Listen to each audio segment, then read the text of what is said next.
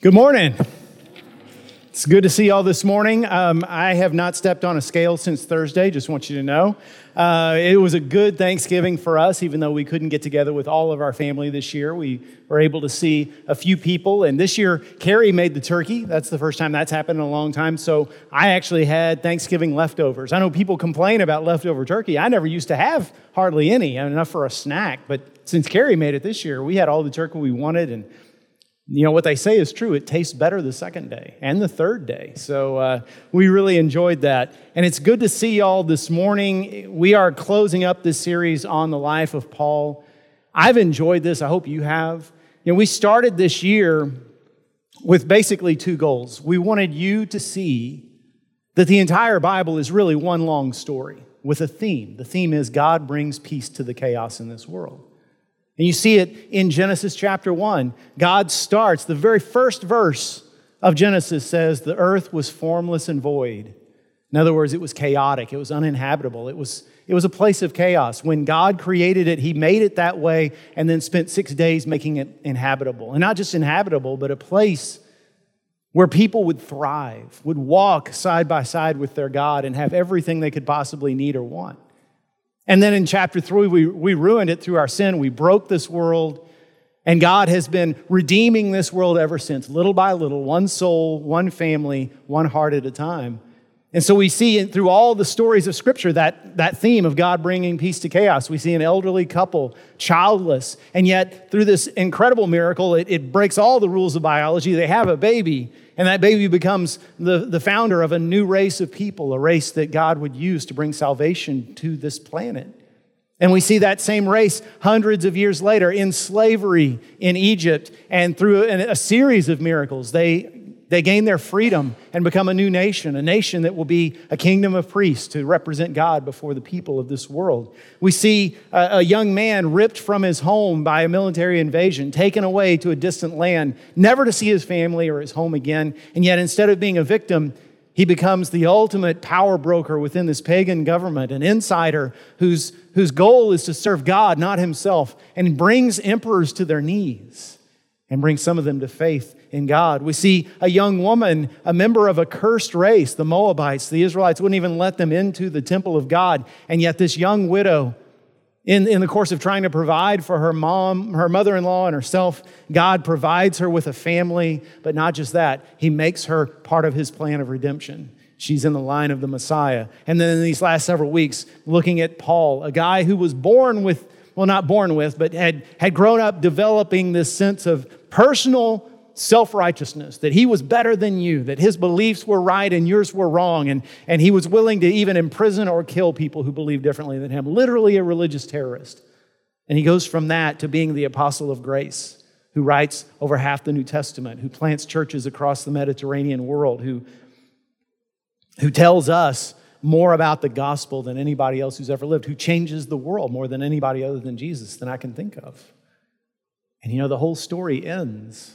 The story that began in a garden with humanity being evicted by their own sin, destroying a perfect world, the story ends in a city of gold with a Savior walking side by side with His people once again, a redeemed earth, a perfect place with all the sin and all of its stain removed. God will bring peace to chaos. That's what He does, and He uses you and me. Our second goal was not just to tell that story, but for you to think about your story. What does your story look like? Who was it who brought you to faith in Jesus? Who was it who first told you about Him? Who was it who showed you the faith so you knew how to walk? Who was it who invested in your life down through the years and helped you learn new skills or develop new characteristics or develop maturity so you could be equipped for this life? Maybe it was a teacher you had in elementary school or high school or junior high who was more to you than just that subject matter. Or maybe it was an employer who was more than a boss. Or maybe it was a coworker who became unexpectedly the best friend you ever had. Maybe it was a couple a little bit further along in marriage than you and your spouse, and you looked at them and said, I want what they have. Down through the years, there have been people who've invested in your life and have made a difference in you. And our goal as a church is that we would be a church that produces people who just instinctively do that. who go outside their families, outside their little narrow interest circles and say, I'm going to invest in this person, and I'm going to pour my life into them because Jesus poured himself out for me. And that's what I'm called to do. And when we get to 10,000 people, we say 10,000 transforming relationships is our goal. That's just a number. If every member of this church takes seriously the call of God to bring peace to chaos through these kinds of relationships, who knows how many lives will be touched. Today, we want to ask the question, how do you want your story to end? Now, I hate to say this. I hate to dwell on such morbid details, but someday I or another pastor are going to stand behind your casket. Some of you are going to outlive me, so it'll be somebody else, but some of you won't. And so I or another pastor will stand behind your casket and try to sum up your life in 10 or 15 minutes. What do you want that pastor to say? What do you hope that I'll say? See, it's not really about what is said in those moments. The real question is, what is the legacy your life is leaving? What is your life going to be summed up in when it's all said and done? There's really nothing you can do about what's come before. But the way you live from this day to that, whether that's months away, years away, decades away, will make all the difference. The way you finish matters. How do you want your story to end? Keep that question in mind. We're going to come back to it. So last week, Alan did a great job of showing us the end of the book of Acts, Acts 28. And the book of Acts ends in a way that's very unusual because it ends on a cliffhanger. Paul is still in prison at the end of Acts 28. It says that Paul spent 2 years in a rented house preaching the gospel unhindered. That's the last word of the book of Acts. So it's a very triumphant ending. And at the same time, there's a lot of questions. What happened to Paul at the end of those 2 years? Was he set free? Did he face trial? Did he spend more time in jail? Here's what we know. When the book of Acts ends, it's about the year 60 AD. In the year 64 AD, so 4 years later, you can check me on my math if you need to. 64 AD, there's a great fire in the city of Rome. Blocks and blocks of buildings and homes burned to the ground. And immediately, Roman citizens point the finger at Nero, the Caesar, the governor, or the emperor. And they say, you've been loudly proclaiming how you want to rebuild sections of Rome. Well, you set this fire on purpose, didn't you? Just to get all these things out of the way. It's your vanity that caused this. Now, Nero was a politician, and he did what politicians do. He said, it's not my fault, it's their fault. And he pointed the finger at Christians. And so in 64 AD, for the very first time in history, Christianity became the subject of official Roman persecution. His excuse was, these people don't worship our gods. Therefore, the wrath of our gods has fallen upon us. Therefore, the meaner we are to them, the better the gods will be to us. And if you know anything about Nero, you know he was more than a politician. He was an exceptionally sadistic human being. He enjoyed cruelty. And I won't go into detail about the kinds of things he did to Christians in those days, but you can look it up if you want. It was awful. And church tradition is pretty unanimous in saying it was during that time that both Peter and Paul were arrested. Peter at that time was the leader of the church in Rome. Paul was either still there or had gone and come back. Peter, it is said, was crucified upside down, whereas Paul escaped crucifixion only because he was a Roman citizen. He died by beheading. So sometime in the year 64 AD, Paul dies. Sometime before that, he writes 2 Timothy. Timothy, you probably remember, was the young man who Paul and Barnabas met long before on their first missionary journey in the little town of Lystra, son of a Greek father and a Jewish mother. A believer in Jesus. Paul baptized him, had him circumcised. Paul actually took Timothy along with him after a while, called him my beloved son. This man who had no earthly children considered this the closest thing he had to offspring. That's how special Timothy was to Paul. And so Paul, as he is in prison, writes 2 Timothy. What you and I are about to read are Paul's last recorded words. And they show us a lot about how you want your story to end. Chapter 4, verse 6, for I am already being poured out as a drink offering, and the time of my departure has come. I have fought the good fight. I have finished the race. I have kept the faith. Henceforth there is laid up for me the crown of righteousness, which the Lord, the righteous judge, will award to me on that day, and not only to me, but also to all who have loved his appearing. Do your best to come to me soon, for Demas, in love with this present world, has deserted me and gone to Thessalonica. Crescens has gone to Galatia, Titus to Dalmatia. Luke alone is with me. Get Mark and bring him with you, for he is very useful to me for ministry. Tychicus I have sent to Ephesus. When you come, bring the cloak that I left with Carpus at Troas, also the books, and above all the parchments. Alexander the coppersmith did me great harm. The Lord will repay him according to his deeds. Beware of him yourself, for he strongly opposed our message. At my first defense, no one came to stand by me, but all deserted me. May it not be charged against them. But the Lord stood by me and strengthened me, so that through me the message might be fully proclaimed, and all the Gentiles might hear it. So I was rescued from the lion's mouth. The Lord will rescue me from every evil deed and bring me safely into his heavenly kingdom. To him be the glory forever and ever. Amen. Greet Prisca and Aquila and the household of Onesiphorus. Erastus remained at Corinth, and I left Trophimus, who was ill, at Miletus. Do your best to come before winter. Eubulus sends greetings to you, as do Pudens and Linus and Claudia and all the brothers. The Lord be with your spirit. Grace be with you. Now, you don't have to be a Greek scholar to see there's a difference in Paul's tone of voice in the book of 2 Timothy. You compare this to Philippians or Colossians or Philemon, books that he wrote in his earlier imprisonment. In those books, he was absolutely sure he was going to be released. He was already making plans for the future. In these words, there's no plans for the future in this world. He's talking about the next world. Paul is all alone. He knows he's going to die. The only person who's with him is Timothy. He talks about Demas, one of his fellow workers who has fallen in love with this world and deserted him. In other words, he considered it better to keep himself safe and to chase his own dreams than to stick by me in prison. He talks about this guy, Alexander, who has harmed the cause of Christ and caused Paul his own personal sense of pain. He asked Timothy, bring me the cloak I left behind in Troas. Troas is 1,000 miles away.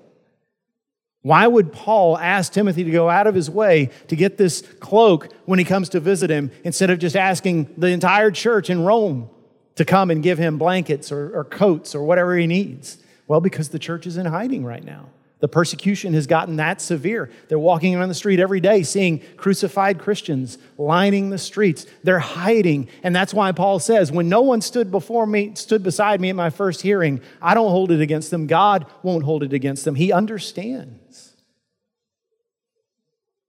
And it's sad, isn't it, to think of this man who has given so much to the cause of Christ, who's helped so many individual people and still helps you and I today. It's sad to think that his end is like this. Alone in his cell, cold, lonely. That detail where he says, please do your best to come before winter, just breaks your heart, because he knows he's an old man by now, old before his time. He's got a lot of wounds. He knows that if the winter comes and he doesn't have that cloak, he is going to suffer. It shouldn't be this way. And some of you have seen your loved ones pass away in ways like this, where you think to yourself, God, why are you allowing them to suffer? I thought you would just take them quietly in their sleep. This is an understanding we have to see. This happens sometimes. Paul is dying in a way that we would not wish on anyone. And yet, he's not bitter. And yet, he's not angry. And yet, he's not afraid. He asked Timothy, bring me the books I left behind, especially the parchments. You see, in those days, most literature was written on papyrus, which is a plant-based material. It doesn't last very long.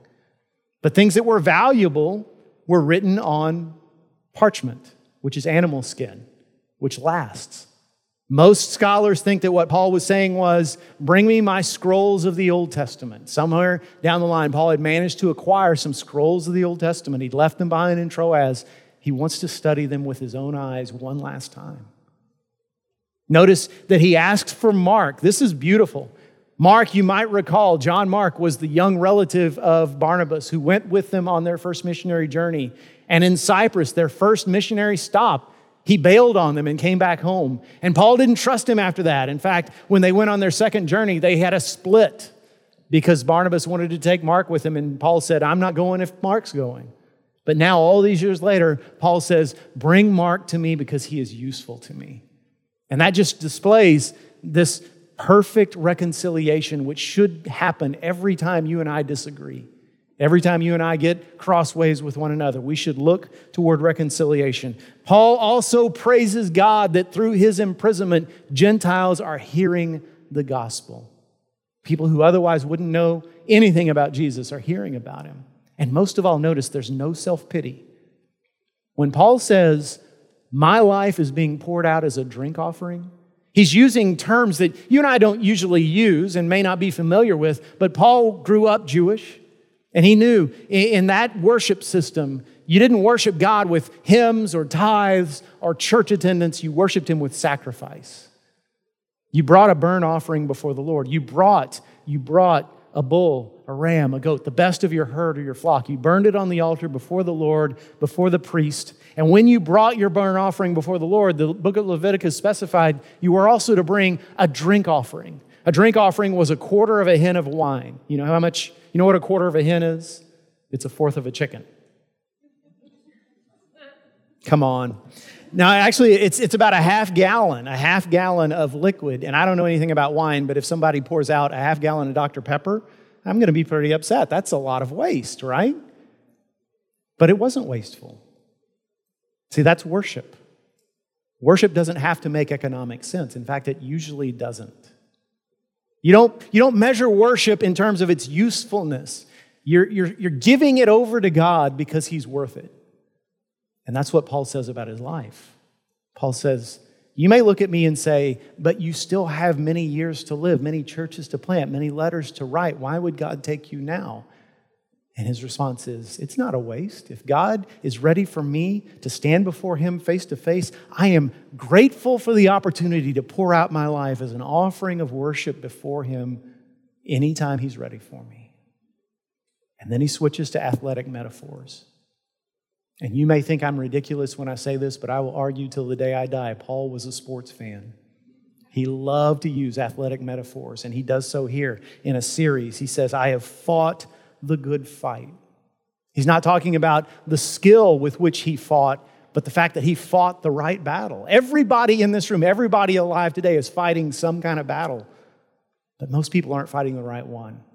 Paul said, I have fought the good fight, the fight that's worth fighting. I have finished the race, he says. Every race has a particular course. Now, if you're talking about track and field, that's easy. You just go around the loop. But like with my son's cross-country meets, when they run in a field or on a golf course or someplace where there's not a clear path to run on. And so at those cross-country meets, sometimes parents will volunteer to be race monitors. You'll stand at a particular location, and when the runners come, you point that way so they go in the right direction. Because it would be a real shame to run 3.15 miles and find out you ran the wrong race.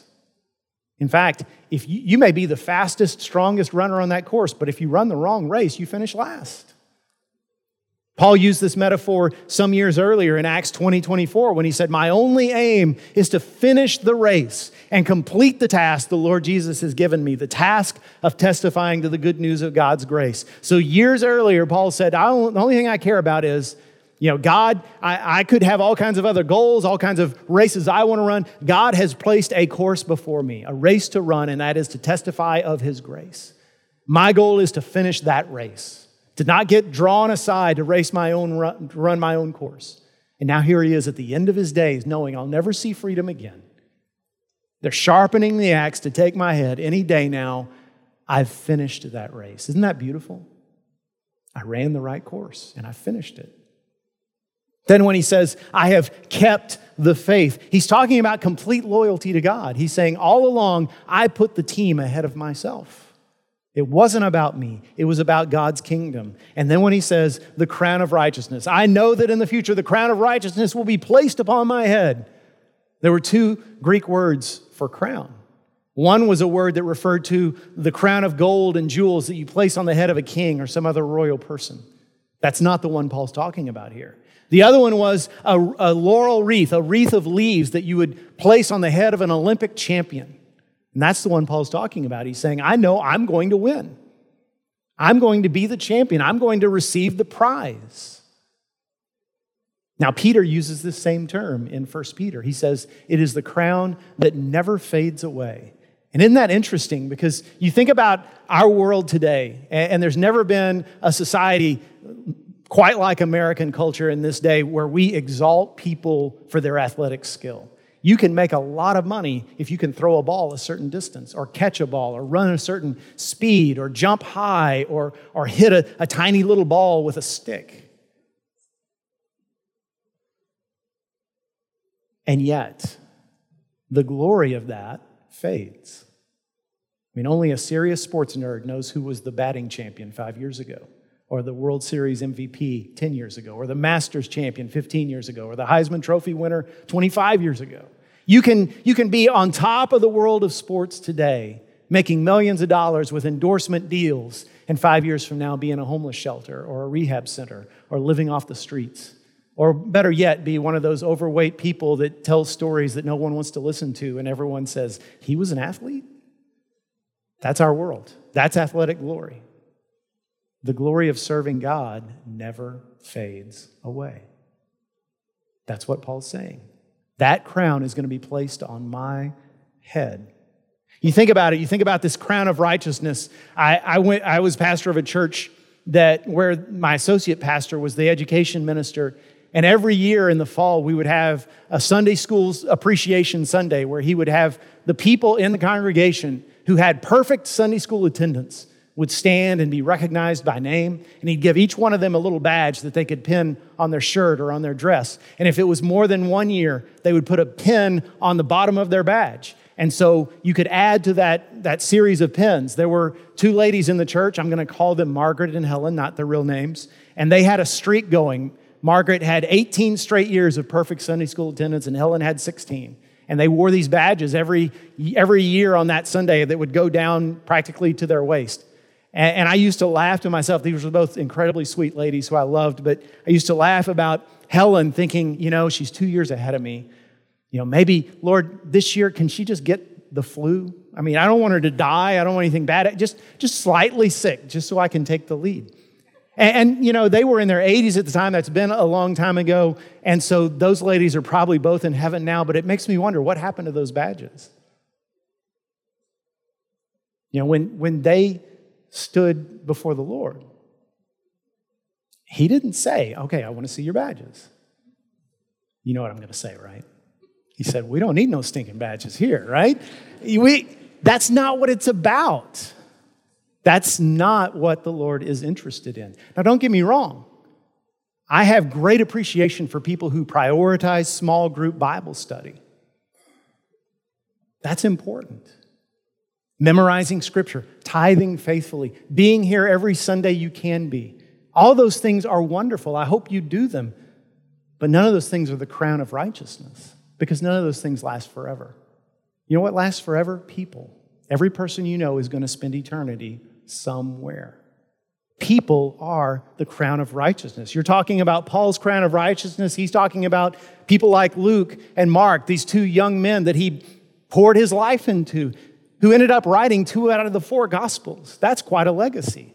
It's Timothy and Titus and all these other young church planters that he invested in. It's Priscilla and Aquila, this couple who were tent makers like Paul, became lifelong friends, who were a man and woman who were willing to move wherever the church needed them, whether it was Corinth or Ephesus or Rome. It was women like Phoebe, who was actually the person Paul entrusted with taking the book of Romans to the church at Rome. And Lydia, the first convert in the continent of Europe, who hosted the Philippian church, and Chloe, the member of the church in Corinth, who made sure Paul understood what they've written you in a letter isn't the whole story. Here's what's actually going on in our church, and that's what led to the writing of 1st and 2nd Corinthians. It's Onesimus, the former slave, and Linus, the man in Rome who becomes the leader of the Roman church after Peter is executed, and countless other people whose names we don't even know. See, everything in this world fades. You can build a financial empire, and one of your idiot kids will spend it all. You can do push-ups every morning and moisturize every night. You're still going to get old and die. Happy Thanksgiving.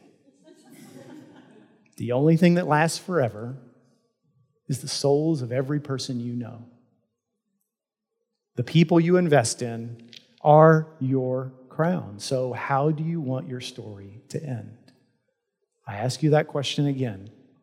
When I'm standing behind your casket someday, what do you hope I'll say? Do you want me to say, well, he sure took his golf game seriously. Boy, she sure was concerned about how our house looked.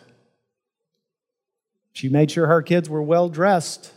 He made sure his son could throw a curveball. Is that really what's important? What do you want me to say? See, what I'm really hoping, what I'm really praying is that everybody here will say, Lord, show me who you want me to invest in. I already have my wife, my kids, my loved ones, and yes, they take up a lot of my time, and yes, I'm working hard, but you have brought so many people into contact with me. Who do you want me to invest in?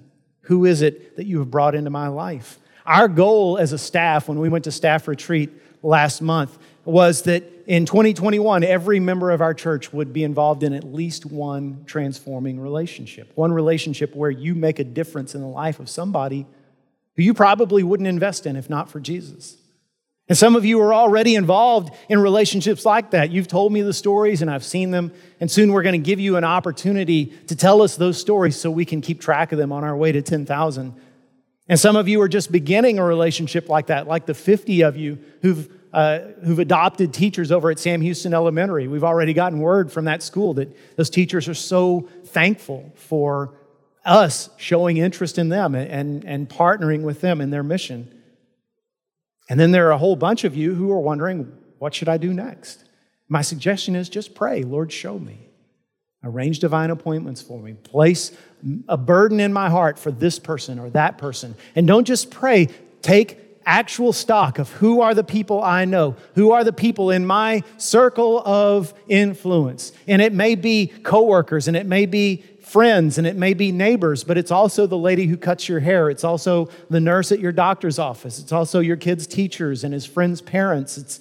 It's the waitress at the place you eat once a week. It's the guy who makes your latte for you at the coffee shop. It's everybody you know. How many of those people don't know Jesus?